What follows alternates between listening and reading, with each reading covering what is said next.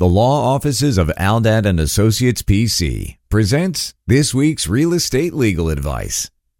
For many people, selling their property is not an option, yet they may hold much equity in their home that can be used for their financial liquidity.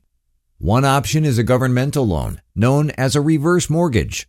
A reverse mortgage is a loan that is usually secured by a residential property owner who is 62 years of age or older, that enables the borrower to access the unencumbered value of the property. Such loans typically do not require monthly mortgage payments. The payments received are not treated as income by the IRS or state tax authorities, and you get to remain in your home indefinitely as long as it serves as your primary residence. Aldad and Associates is a real estate law firm with many years of experience representing thousands of clients with their real estate transactions in New York, with offices in both New York City and Nassau County.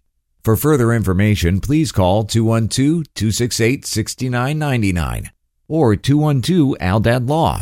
That's 212-ALDAD-LAW. You can also visit aldadlaw.com. Nothing herein is offered as legal advice. All information in this presentation is for informational purposes only and as an attorney advertisement. Please consult with an attorney before taking any legal action.